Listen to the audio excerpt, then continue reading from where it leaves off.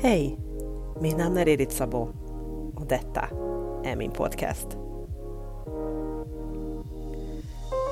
En podcast som handlar om hopp, inspiration och olika sätt och vägar för att leva ett bättre liv. Jag är så glad att du har kommit hit. Du är varmt välkommen.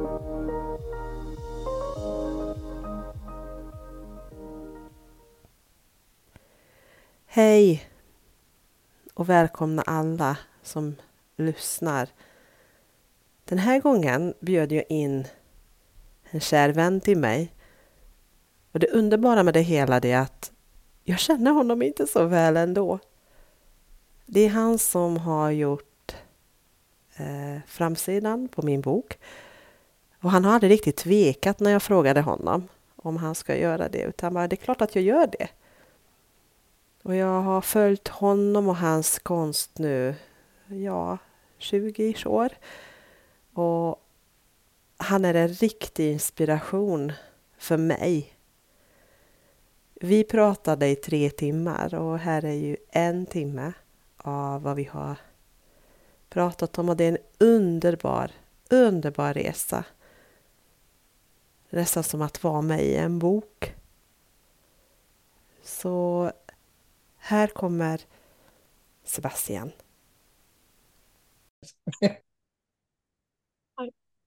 And I think I'm going to start with this. I'm just going to start with this happy moment. And even if it's recording right now, I don't even care because it's who are you, Sebastian? Well, I'm actually I feel that I am somebody in this body that is named Sebastian, and I feel like being myself inside that, like a little entity that is inside this body that is doing many things on earth. And especially I'm doing a lot of things that are actually in between worlds. I will call it myself like that. I've always been between worlds, which is, for instance, design and art, or science and art. You see what I mean? A lot of things like that. I've always been in between. I'm like a fox, I appear when I want to be appeared, and I disappear when I want to be disappeared. And I like to be with people. I'm very social, but I'm not that sociable as well. And these are all things, I love to be alone, and I need to be alone to connect, since I'm a child, and as well I like to be with other people to connect with other people. So it's all the things that I feel being in between. I think I can call myself, who are you? I am a liminal male. That's so we just talked before we come on, and I started to record our conversation. It was so many things that I just want you to tell me again. And we stopped somewhere about your, like, who you are, what kind of work you did, which kind of school you have been, and why you was in Gothenburg, like, for the first place. And I know you because we met 2001, I think.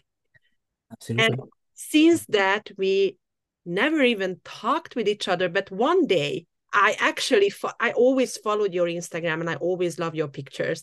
And one day I asked you, Sebastian, please, can you make my cover to my book? And you just like, of course I can do that. Yeah. I cannot pay you. That's okay. And that picture still my heart and everything. And you just made that for me. And I'm just loving what you are doing. So just please tell me, like, how this began. You talked about a little bit your childhood before we started. Like, you always felt something. You always seen things. Yes, the word is yours. Oh, well, that's quite wild. Yeah. So you asked me how I came to Gothenburg. So I will make an answer, and elliptic answer in that matter, because you You started the question with Gothenburg when we met, and then the end of the question is about my childhood. So Yeah, like it's a lot of questions in one. Like that. yeah, That's it. it's a lot of thing in time, in space time. And what I can tell you is that I arrived in Gothenburg because when I was a child, I was very, very connected to um, my environment. As a human being, I grew up in many different places, but I was born in Geneva, in Switzerland, from parents that comes from the Jura Mountains of Switzerland. The Jura Mountains are not the Alps. It's a range of mountains right before the Alps. You have the Alps, and then you have a plateau, and then you have the Jura Mountains. And those mountains actually were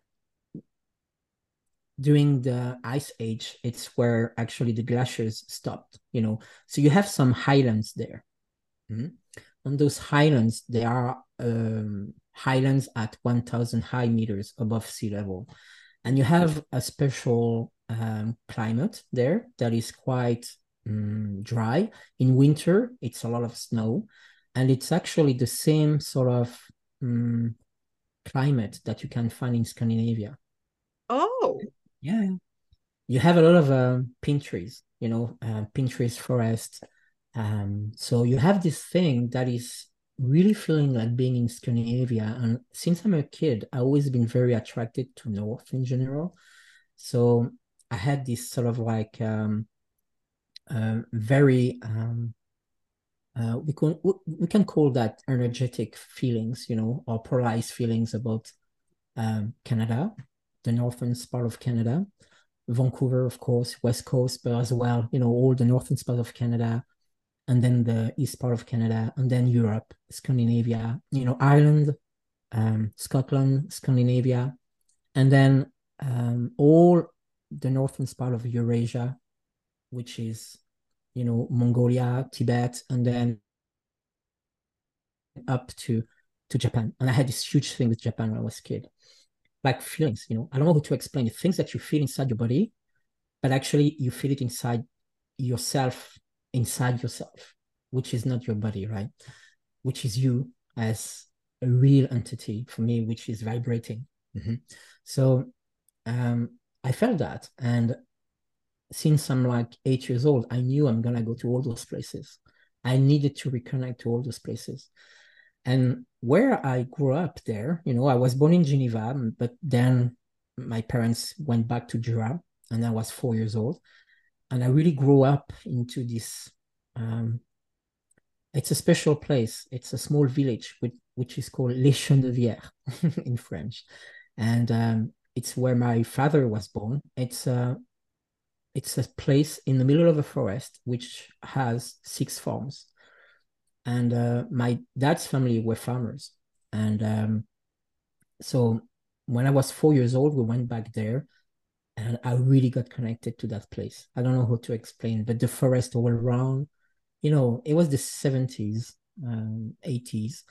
And our parents at that time, you remember it, there wasn't all those communism, sorry. but there wasn't all those secure things, you could like bike without an helmet and all that, yeah. As soon as you were out, actually, they were like, yeah, sure, fine, come back when we call you back, and just when the food is ready.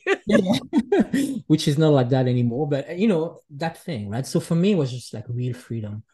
And so I didn't do the preschool thing. Here in Switzerland, we have this preschool. You could start school at 4 years old, but at that time there, it wasn't any preschool at all. So I was free until 6 years old. I haven't gone to school at all. My school was like my grandparents, the farm, the forest all around, all the animals around the forest. I loved animals. I really wanted that. And the TV. And, TV at that time, my parents, in my family, nobody has done high studies at all, So it's very, what do you call that? Proletarian family, like watchmakers and farmers, right? So watchmakers and farmers, but nobody has done high studies at all.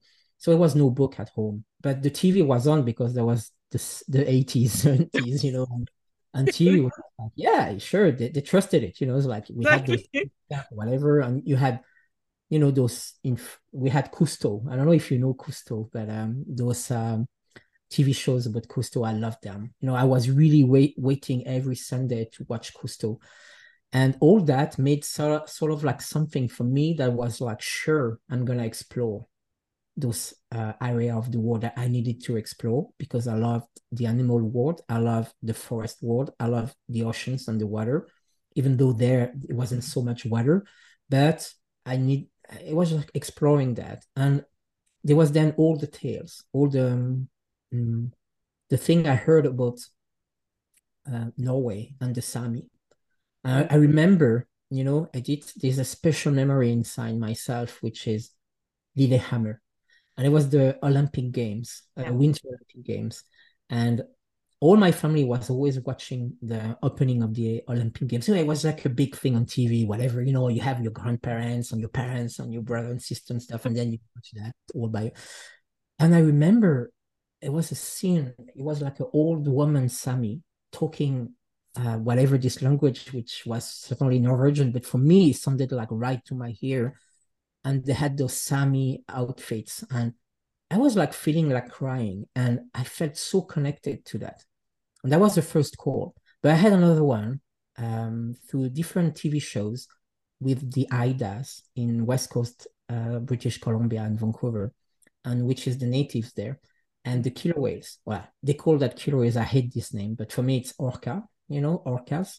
And I got connected to those whales since I'm like 6 years old. I was dreaming about them all the time.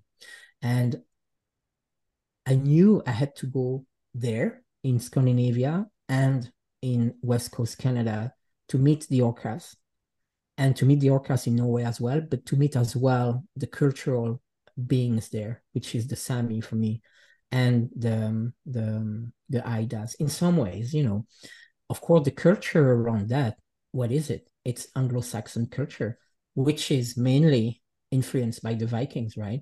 So, if you look at the Vikings, there are Nordic Germanic tribes, from, yeah, northern Germany, went up to Scandinavia and then explored, Iceland, then Greenland, and then Nova Scotia, in Canada.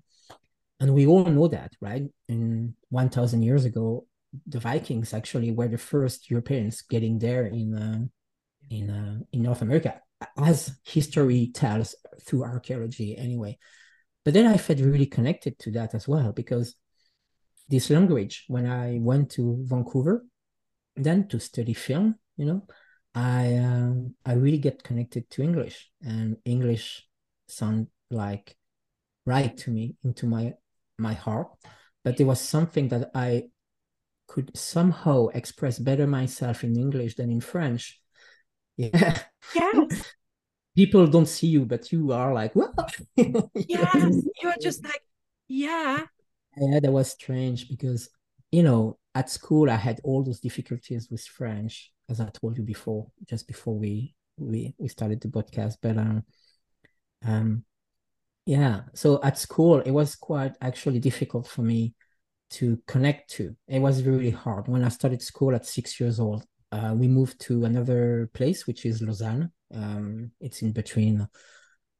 It's close to Geneva, but it's right in the middle of the lake, the Leman Lake. And we went to a suburb. It was no forest, well, some forest, but like one of those suburbs where you have a lot of kids or a lot of different cultures or whatever. And don't forget that I was just there before in that little forest with those little farms and all that, and then you get to that city where you have all those people. And it was quite tough, actually. I had this difficulty to adapt. I needed to be by myself. That's when I started to always draw, and French was very difficult because I couldn't read well, so I was always more into visual things, like I told you, the TV or the comics books, everything that had images that tell stories, but not the words that tell stories. I couldn't read well because dyslexia. And but I didn't know, and nobody knew I had dyslexia, and my family didn't know at that time. It wasn't known, actually, I think, No, anywhere. People just said like, oh, he can or she cannot read. You have to exercise more. You have to read more. That was the Yeah, thing. and then it was like every time I read, I space out. I mean, for me, then I was like my imagination was going wild, and then I was reading, but I couldn't remember what I was reading. So anyway, um, then I always been drawing my imagination, drawing my dreams. I had all those times since I'm a child, this capacity to sort of dream when I'm awake, So those weird thing at school where you're not that excited. And I was always asking questions that the teachers didn't like. And then they told me, yeah, but that's gonna be after whatever, and I had to sort of, oh, okay. So for me, that's the end. The connection is lost. Then if you can't answer my questions, then who are you? and and then it was funny because I was always sort of like connecting to a tree in the forest or whatever. It could be clouds or it could be a bird, crows, a lot of crows. And then I was just like getting into another world, another thing. And I remember the things when I hear a voice which is like Sebastian, Sebastian, Sebastian. And then it's the teacher, right? I was like, yeah.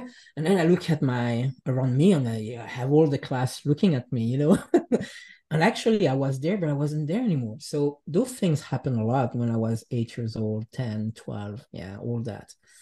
So that's it. And then in Switzerland you have at that time especially a system that was not that open. So if you weren't with your grades in a higher level, you couldn't get to high studies, which is we call here gymnasium or high school, right?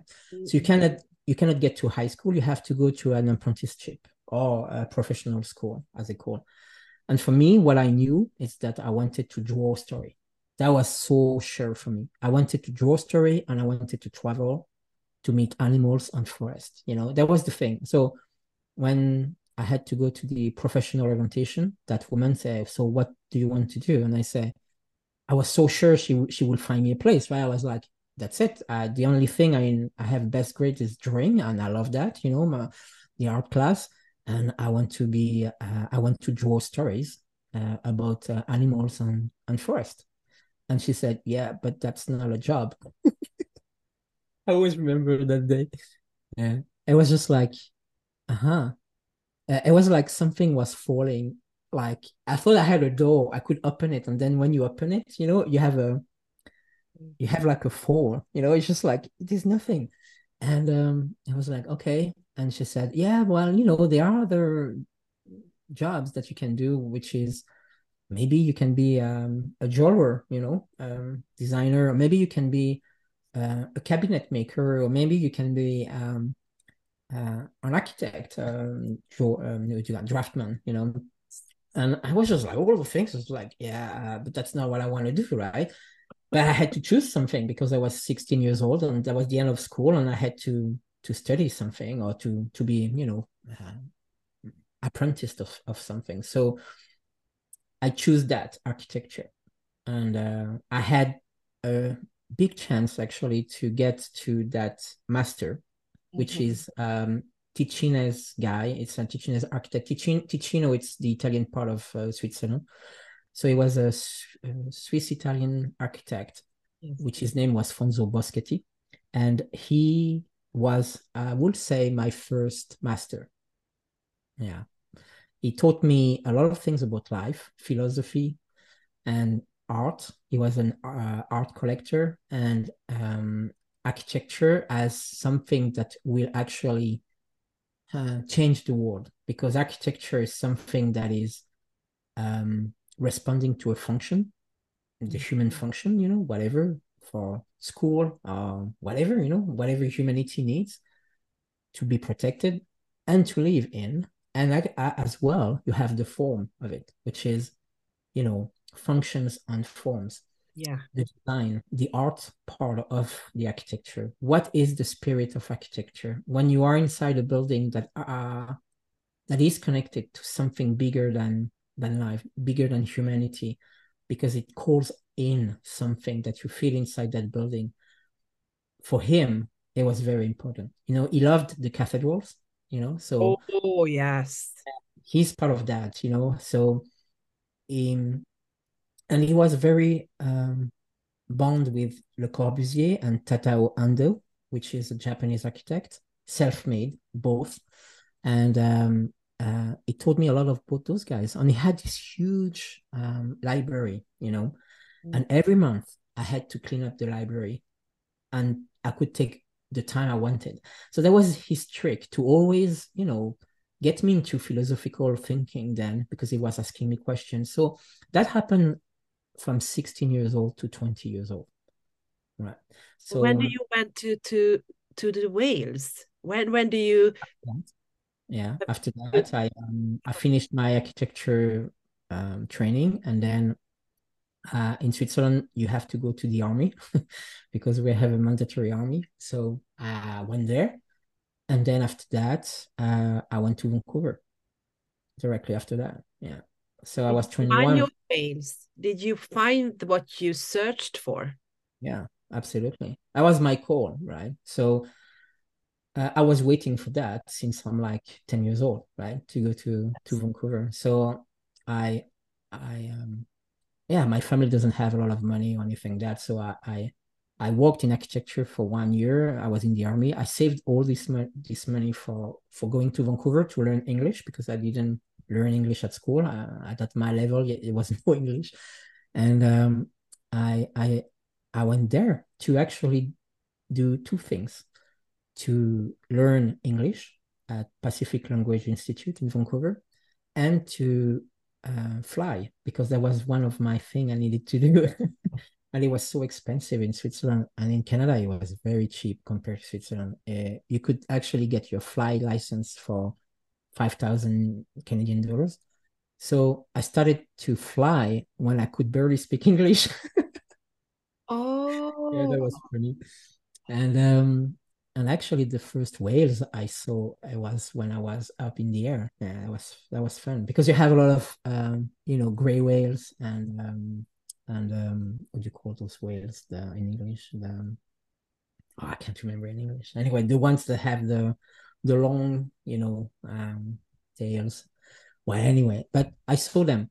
The killer whales, the orcas, I saw them by foot when I was in Vancouver Island, and suddenly you can see them because you have a lot of orcas pods, that are sort of like swimming around the coast, and there are different families. They have their own language, and then you can see them from shore actually. So that's the first time I saw that,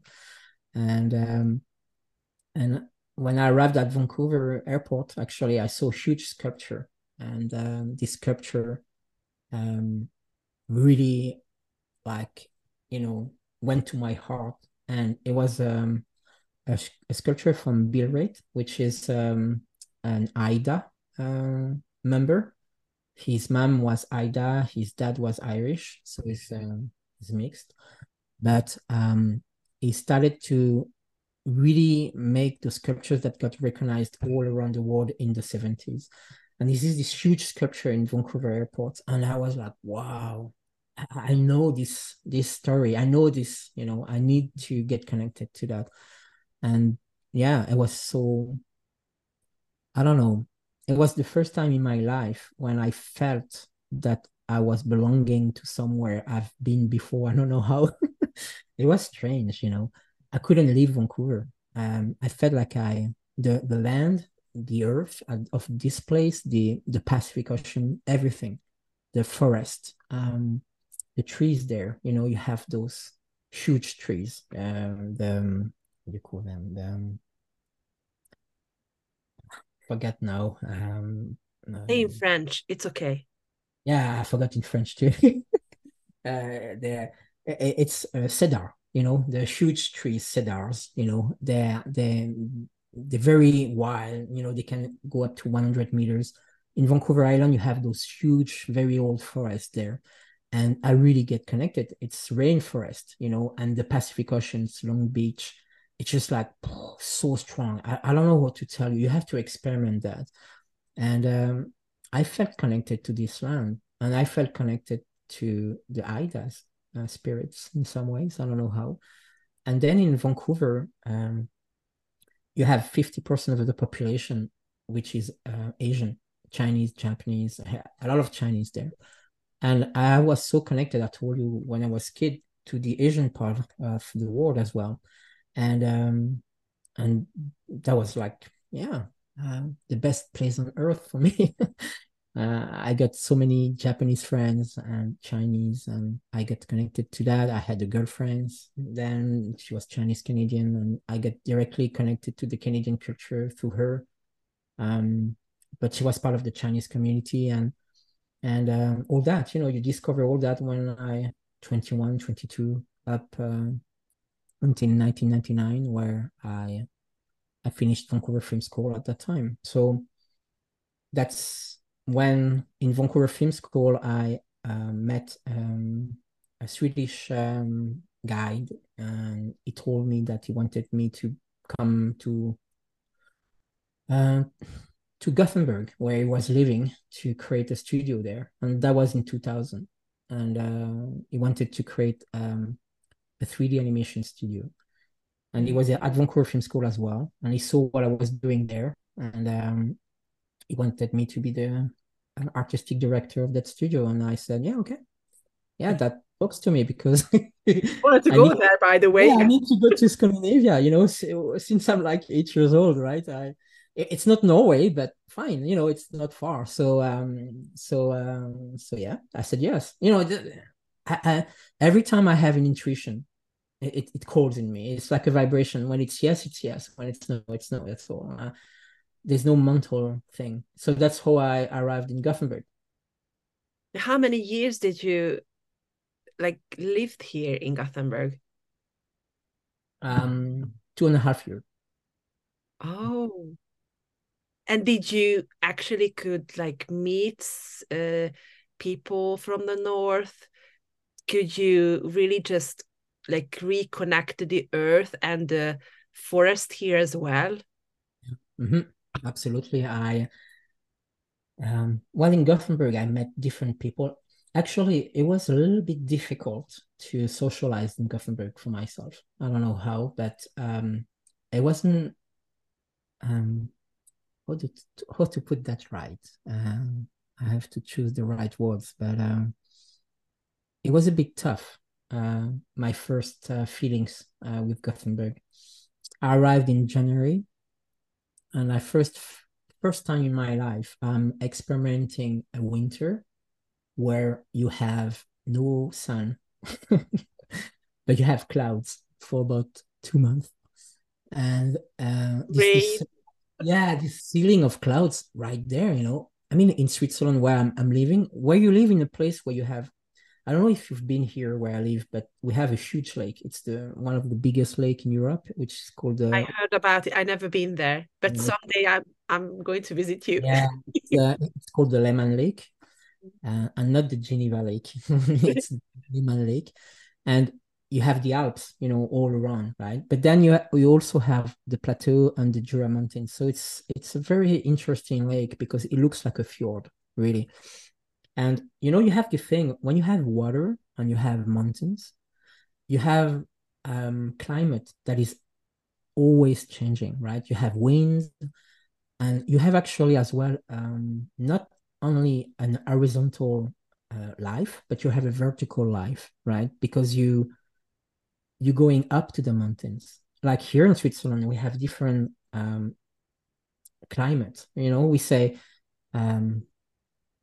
I don't know, at 1,000 high meter, it's that temperature. And then in Lausanne or Geneva, it's like 350 above sea level. So it's that degrees or whatever, it snows at that and blah, blah, blah, because we have villages up to 2,500 meters, So there are things like that in Switzerland that when you have a winter where it's a bit cloudy or whatever for over a week, if that happens, you just get up the mountain and then it's sunny, right? And in Vancouver, it's just the same. I can tell you in Vancouver, in one day, you can have 4 seasons, suddenly like that, because you have the Pacific Oceans that just and then you have the Rockies, right there, right? It's a coastal mountain range thing in the Pacific, right? So the Rockies and the Pacific Ocean and the microclimate you have there is like the sky is ever changing all the time, like, you know. And then in Gothenburg, it's not changing. Nothing. Oh, Month it was, darkness. yeah, it was weird for me, really. Like I had a hard time the first winter there. You know, I arrived in winter. I was just like, wow. I wanted to get to some mountains, but then I had to go to Norway, and it took me like 5 hours, 6 hours. 5 hours. And yeah, so it was, and then socially, I couldn't, it was weird because, yeah, I didn't speak Swedish. So everybody talked to me in English because everybody speaks English.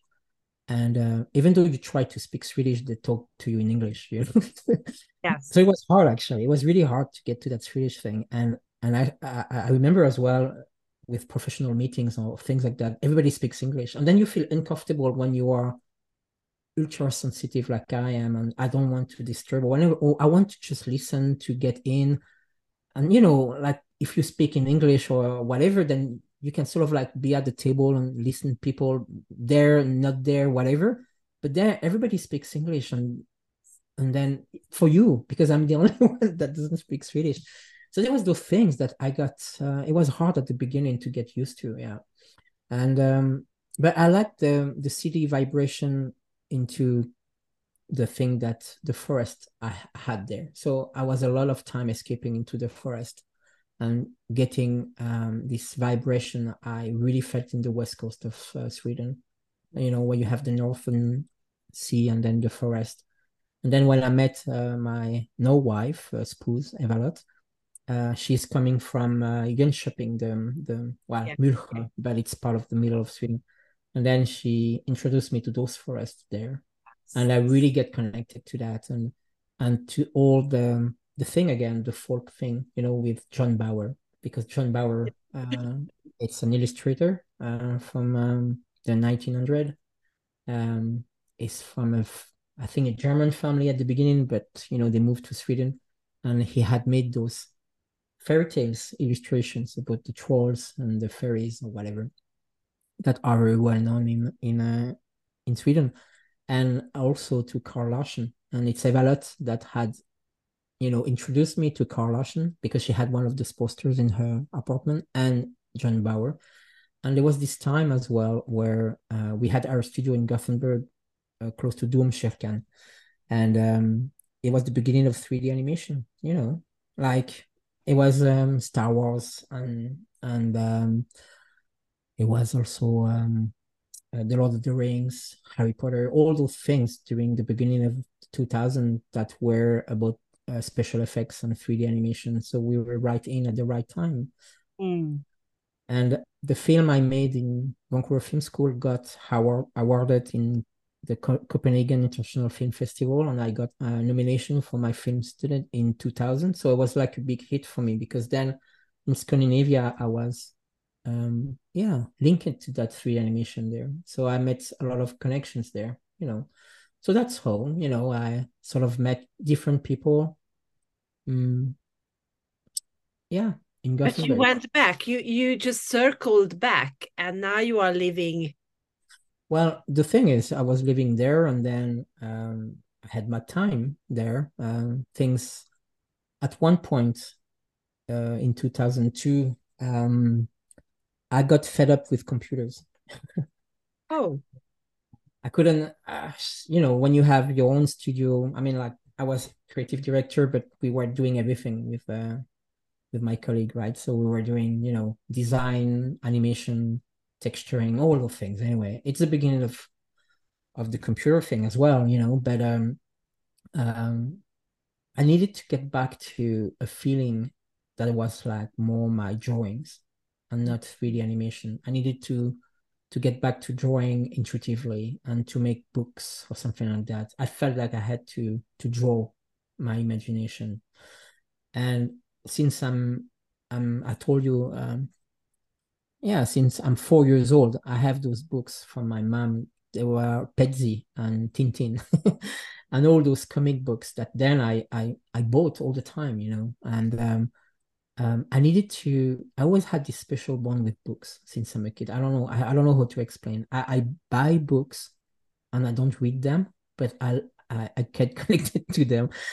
I love the design, the smell of the page, something. And then sometimes I buy books. I have, thousands of books and I read them. I like to get into them by intuition, read some words, then go there. I have a feeling it's an object that is very important for me. And I had this feeling I had to make a book.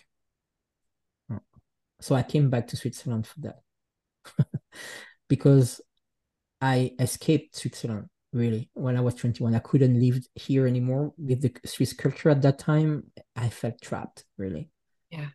Yeah, because here at that time, Switzerland is a safe country. Everything is planned here. You cannot really go into it. If it's the country of banks, of insurance, of chemical medicines, and a lot of things as well. Beautiful things, artists, designers, of course, all that. But it's a small country anyway. And if you speak French, it's even smaller because Switzerland has four languages.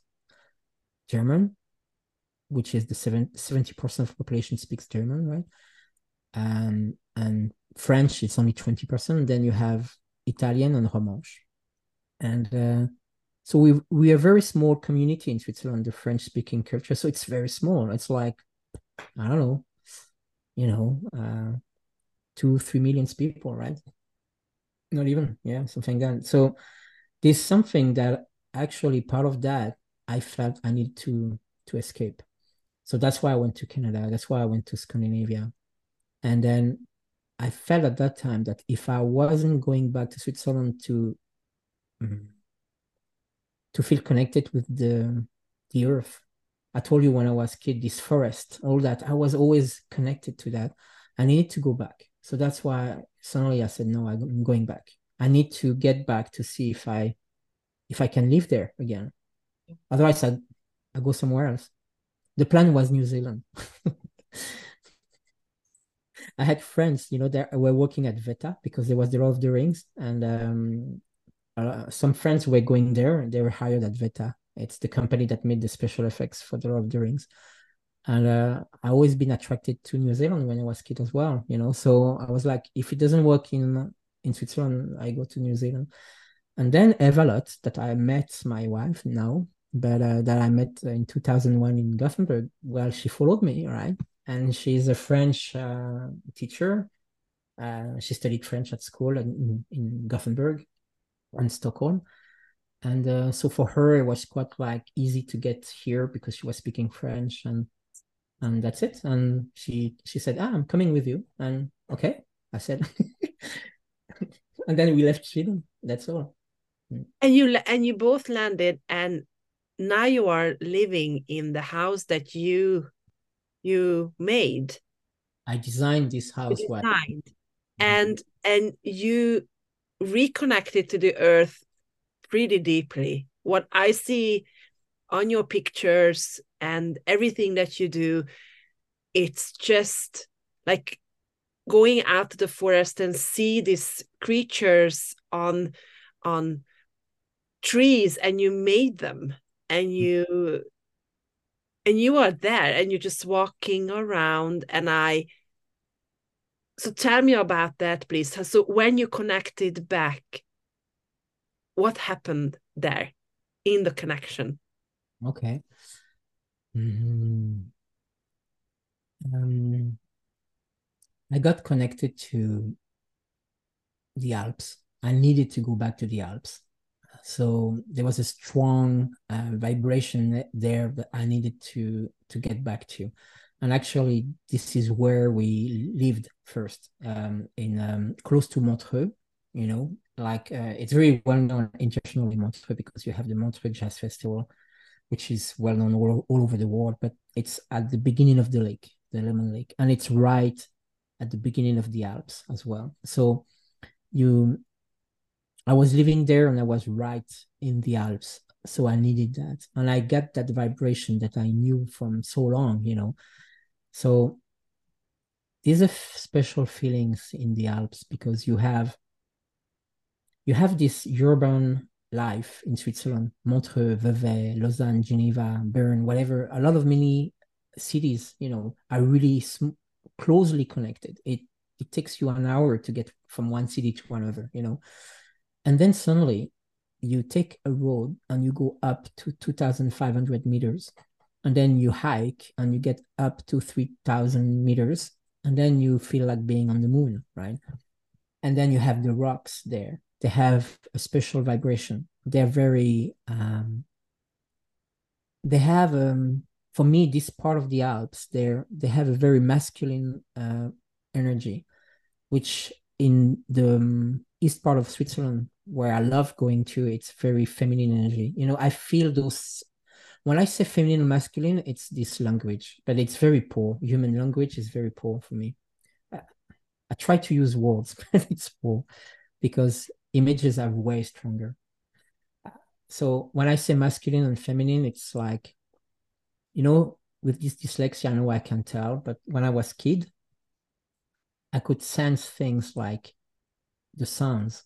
So colors, they had sounds like low vibration, like and then high vibration, like exactly the same as numbers.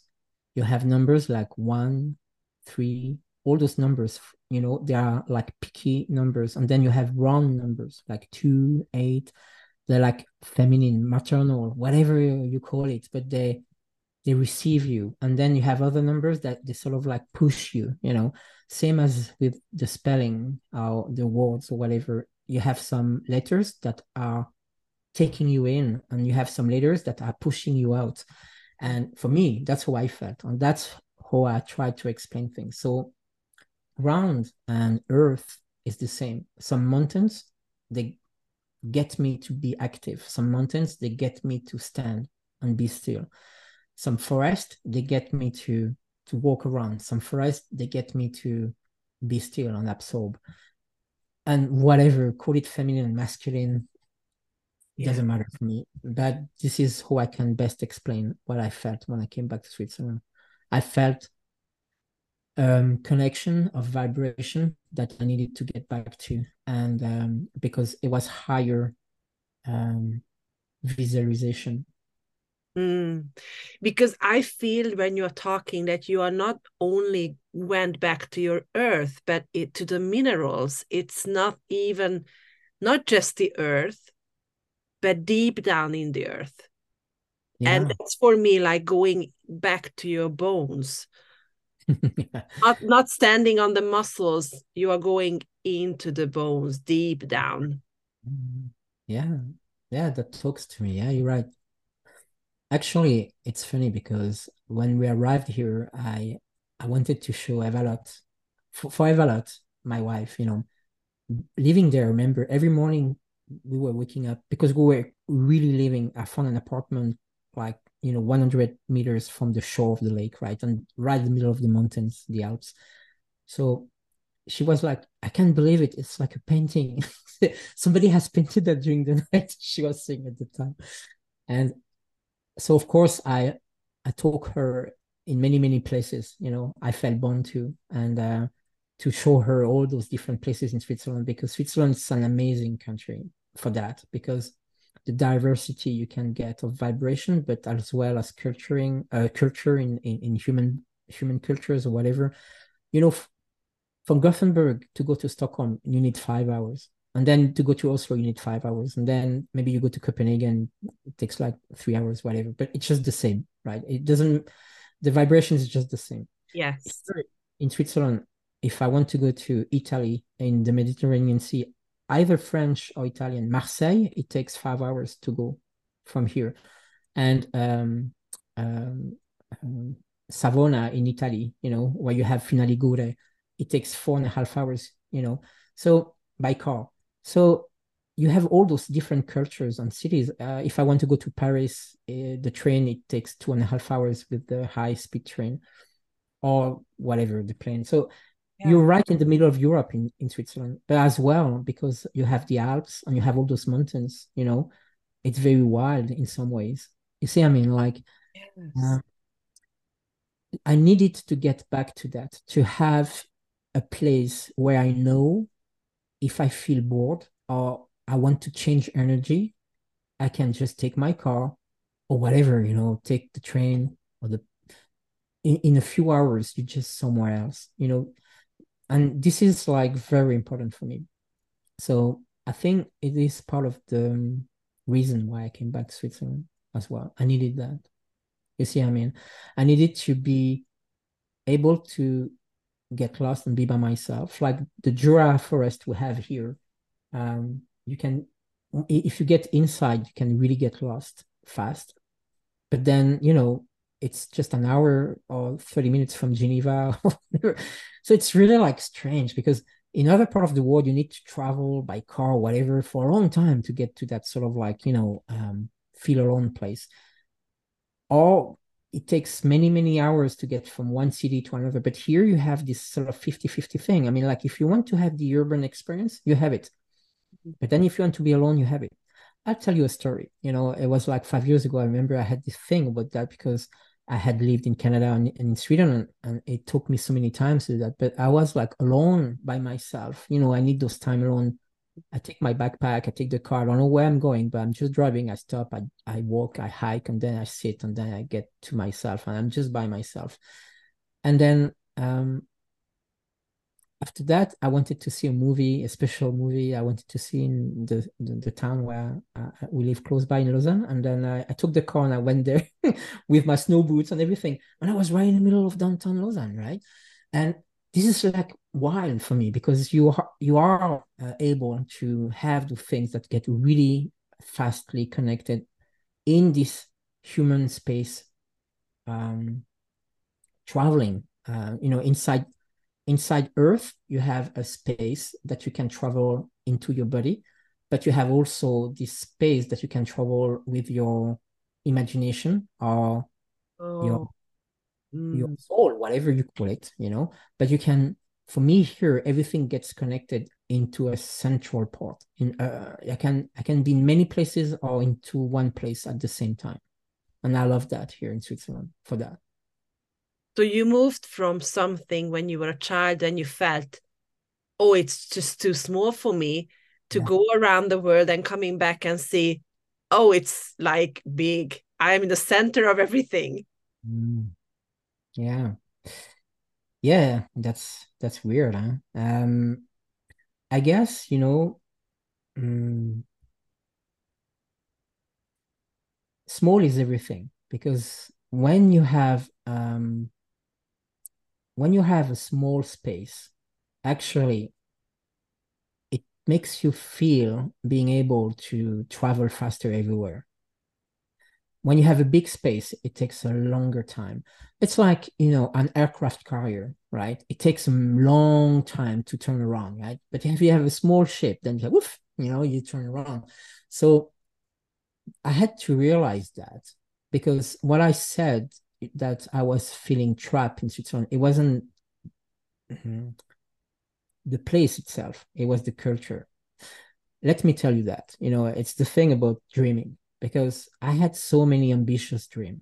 I wanted to fly. I wanted to go around the world. I wanted to draw stories. I wanted to do all those things that in Switzerland is like, yeah, but if you want to do that, you have to think about your life as well, and you have to have that money and blah, blah, blah. It was all about the money all the time. Like, if you have no job, how can you do that? Blah, blah, blah, blah. And for me, and there was this thing about dreaming that was like, yeah, but your dreams, you're dreaming, and I'm like, no, you know, when I arrived in Vancouver when I was 21 years old, I remember getting connected to the culture way more than in Switzerland. The Canadian culture was just like, go for it. I remember this word. It was one of the first word I've learned because it was just like every time I was speaking about my dreams, about what I felt in my heart that I wanted to do, they were just like, even though if they loved me and they knew I would leave somewhere else for living my dream, they told me, go for it. In Switzerland, if I was saying, I'm going there because I need to live my dream, they will say, oh no, you're gonna leave us. It was the thing that I felt trapped. Like, and in Canada, it was just like, I don't know, do what you want. do what you dream. If you don't live your dream, Yeah. who are you then? And that was a huge swift for me because this is who I was. I was this free spirit. I needed to be able to do and leave the people I want when I want, knowing that I love them, they love me, and then I can come back to them. You know the things like you have friends that you haven't seen for 10 years, like you and I, Yeah. many years now, and then we just connect, right? It's just like last time we talked together, it was in 2001. Mm-hmm. I did. Yeah, and we just talked before, like we don't even know each other so well. No.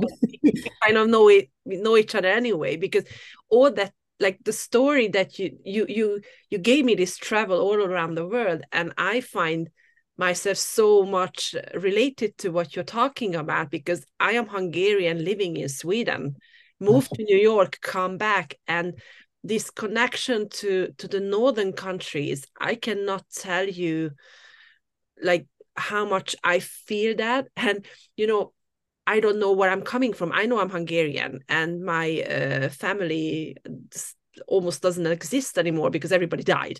And I wanted to do a research, like, who am I? And I did this DNA test, and it turned around that I'm 47% Eastern European, 18% Scandinavian, Wow. 18% Irish. And my thought was like, shoot, Vikings, of course. That's why I'm here. Like the Viking came down to whatever Eastern Europe, and here I am. Okay. And I have to come back. And I meet a lot of Irish people who I have a very, very strong connection to.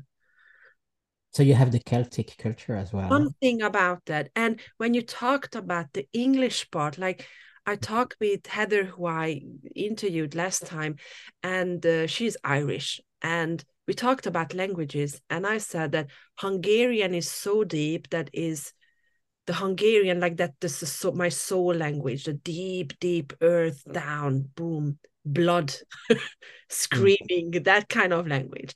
When I come to Swedish, it's more like, okay, so it's a little bit above the earth, but not so much. But when I come to English, that's the language I pray.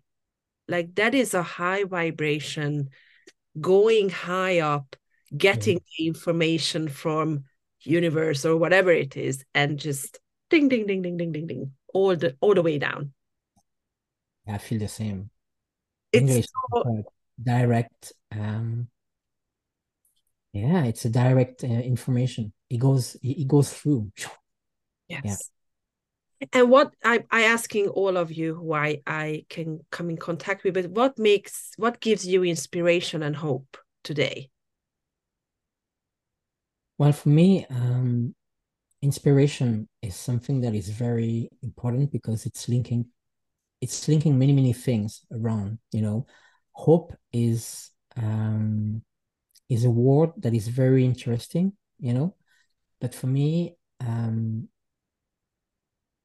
it's like hope, it's because you're in a need of something that has to be changed. It's like Oh, you're hoping something to change, right? mm, So it's a bit disturbing about the thing about hoping for me because I don't hope, mm. I want. There you go. Mm. So since I'm a kid, it's always been like that in this body. It's the thing that I have a vision, whatever, which goes through the imagination, whatever, but I feel it vibrating inside my body. And this thing, it's like a confirmation, and it puts an intuition, intention to go somewhere. I know I have to do that. That's all. There's no questioning. I know I have to do it. It's like an idea that is given to me, and like a light, a torch, that I have to bring in somewhere. That's all. There's no questioning about that. So there's no hoping. I don't hope. I just want to Mm. get there. So Manifesting. there's something that is always placed into one space, which I can sort of live through. You know, when I was 8, 10 years old, I was imagining being the age I am now, 49. You know, I was already doing that, right? So I could like sort of travel into that space time of my older body and how things will be at that time. You know, um, it's like it's one time, which is no time. I don't know how to explain that. It's like it's always been like that, right, for me. So of course I was really attracted to science fiction. And again, it's part of the 70s and 80s because the TV wasn't in my family, and then all those sort of, you know, anime and all things were talking about that, right? And and for me it made sense because I felt coming from there and not from here. I don't know what to call from that future, and much more than from this time now. It this time feels so slow. Hmm. So to answer your question, inspiration for me is something that I get through intuition. That is sort of like communication, which is an idea of something. I grab this idea because it's given to me, and I lead the mission to make it happen. You know, a lot of people ask me, but what are you doing really? Because I'm a designer and I'm an artist. I'm doing film. I'm sculpting. I'm drawing. I'm painting. I'm making you know, set designs for the opera, for theaters, for museums. I do all the things, and but for me, I write poems, and for me, it's all connected. It's just all one thing. It's my inspiration. You know, it's what makes me live. It's what makes me being into this body as Sebastian, whatever you call it, you know, but this is who I am. And I'm just a creator. And what I explain a lot of time now, because I'm quite tired of always explaining all the things I'm doing and why I'm doing them, because there's no explanation why I'm doing them. I'm just like doing it, you know. But it's one thing that is common. It's that I'm making visible the invisible. You're manifesting. Yeah, I don't know. I, I, you know, for me, what this language, this human language says is visible. It's the eyes, right? So I see you, right? I see you now here, you know, I see you, and my brain is seeing you as who you are in this shape with these human eyes, you know. Let me tell you one story. When I was in Vancouver Film School, since I was specialized in uh, animated film, we learned there that, you know, a film, it's 25 frames per second, right? So you have 25 image that makes to believe actually that the image is moving, the moving picture, right? Because the human eyes or the human brain cannot see 30 image per second, right? So if you put actually 30 or 60 image per second, then the brain doesn't see them, right? So actually you can put liminal, you know, whatever images you want, and then people will see that with their brain, maybe consciousness brain or whatever, but they won't see it. So then our teacher at that time, I remember he was making this link. He's like, see the fly. The fly sees 250 images per second, he told us. He told us. He said, this is why you cannot catch them, because actually it's like the Matrix. At that time, it was Matrix on cinema in 1999. I don't remember, but it was the Matrix. And then there was the thing, it was like, it's like Neo, you know, it's like the thing, the fly, because it sees 250 images per second. Actually, when you try to catch it, it's very slow. For them, it's like, oh, a hand is coming and I'm going there. So this is the thing. For me, seeing is only the brain. So what the brain calls invisible, it's what the brain cannot see. Because it says, oh, I cannot see it, so it doesn't exist. This is the things I never understood since I'm a kid, because a lot of people will think this is reality, you know, come back to reality. Stop dreaming, we tell you. And then I was like, but my dreams, they are reality. For me, I never could, you know, put that apart. I mean, when I dream, this is reality, and there are many, many different realities. So what can you tell is one reality. And for me, it's that. So inspiration, it's what connects all the realities. And it gives images into the invisible for the brain that can be sensed by the body from vibration or whatever. You talked about the bones before. So, for me, when I was looking at the skeleton at school, I remember was this huge two bones, which is the pelvic and the what do you call the Cranium. head. Yeah.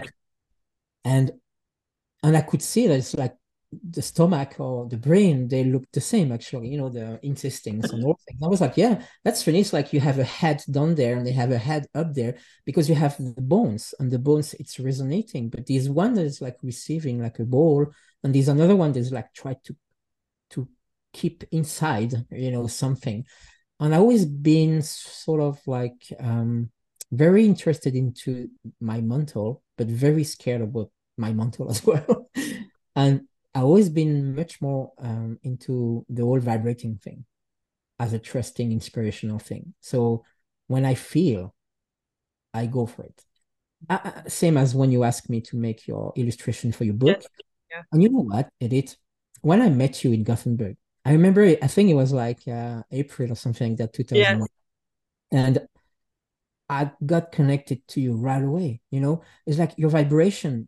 I knew it. I know you. It's like there's no questioning. And the way you feel, and I remember we got connected so fast, you and I, because we were like, yeah, I feel that. Go for it. Yeah, shoot, shoot, shoot. And things are going super fast.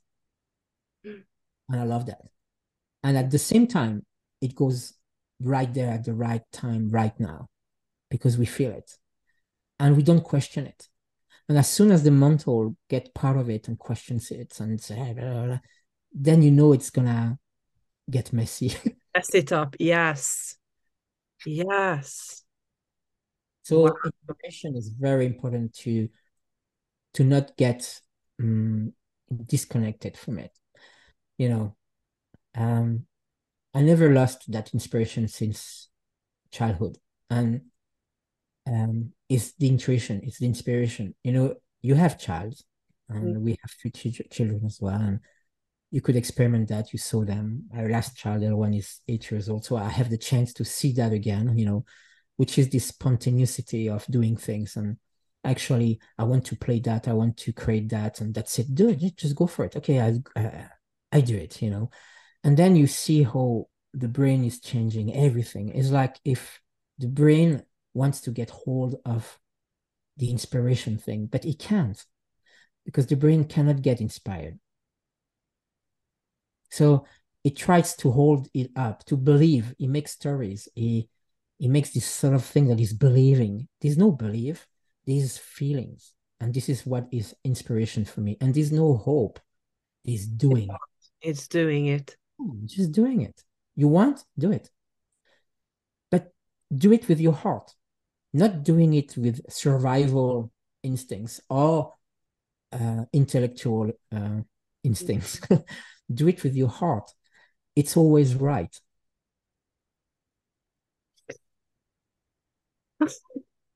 Okay.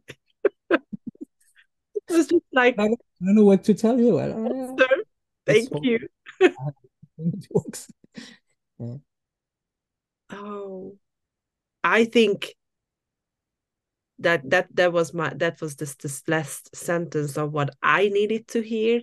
For me, this talk with you is completed. It was this last sentence, like, if you feel it in your heart, just go for it. And you know what? Don't forget this one, because it marked me as a dyslexic as well. When I read heart in English, it's he art. Mm-hmm. He Yeah. art.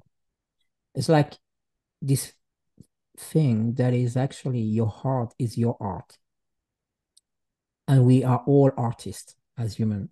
We are all artists. We are, if you're a banker, if your art is to feel the numbers, whatever, this is your art. If your art is being a mom, it's your art. Whatever is art. Art is not just making things from the invisible to the visible. Anyway, it's sensing things. So sensing is doing. So we are all artists. And when we are kids, we are artists. And then we become intellectual, mental, whatever, all those things. Some human become like that. And some just, become artists, what we call artists. But I have a problem with this language again. We are he art. He art is art, who we are doing. Art is doing. Just do what your art tells you to do, which is you. I just shivered. Like you talked and like my back of my heart center opened up. The she heart, he heart and a she heart opened up in the same time, back and forth. Yeah. I It's being able to vision things as well, no? Because you can see with your body, you can see with your hands, you can see with your feet, you can see with your legs, you can see with your skin. There's not only those eyes, this is whatever we call invisible. So making the invisible visible tells the brain that there are many different realities. it is. Mm. It definitely is. Mm-hmm. I'm so grateful that you wanted to talk. Yeah, me too. I was everywhere. I was just following you and I was traveled all around the world and I went back to my heart and there I am. Yeah. Oh, It was a pleasure talking to you. It's been a while, but it was funny when you asked me to do this picture for your book. It just came right, you know, it was an evidence that I had to do this drawing, and I always sort of like I feel you, much more than I follow you. I feel you because you always had this energy, and your energy at it is just like um it's like a fire, on earth.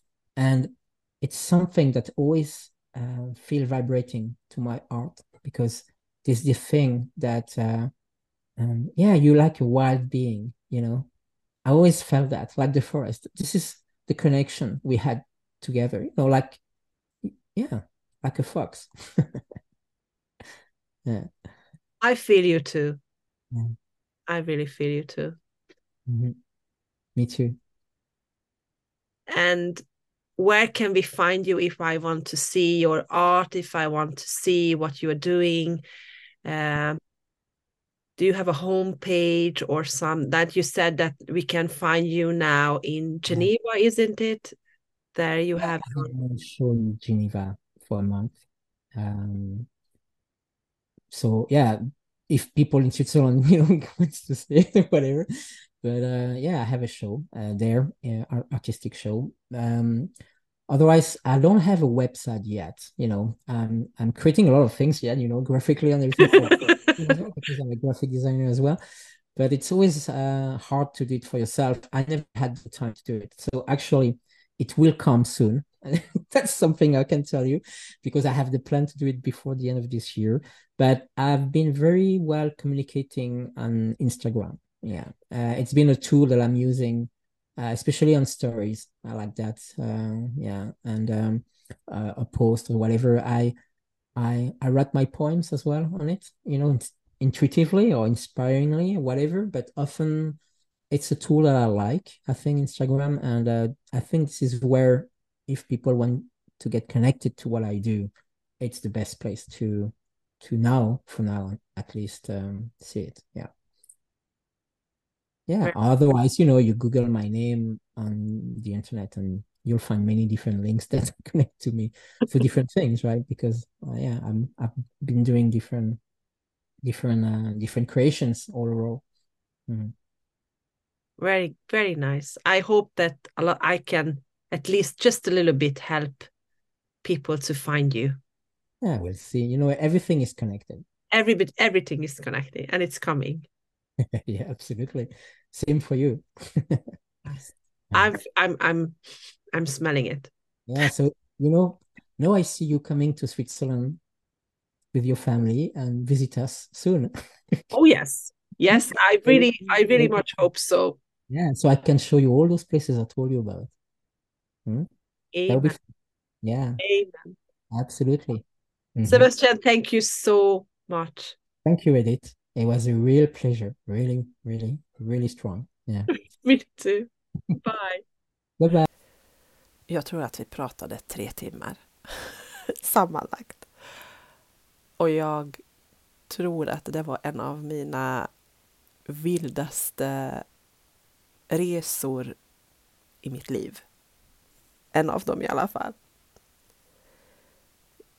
Jag verkligen hoppas att du gillade den här resan minst lika mycket som jag.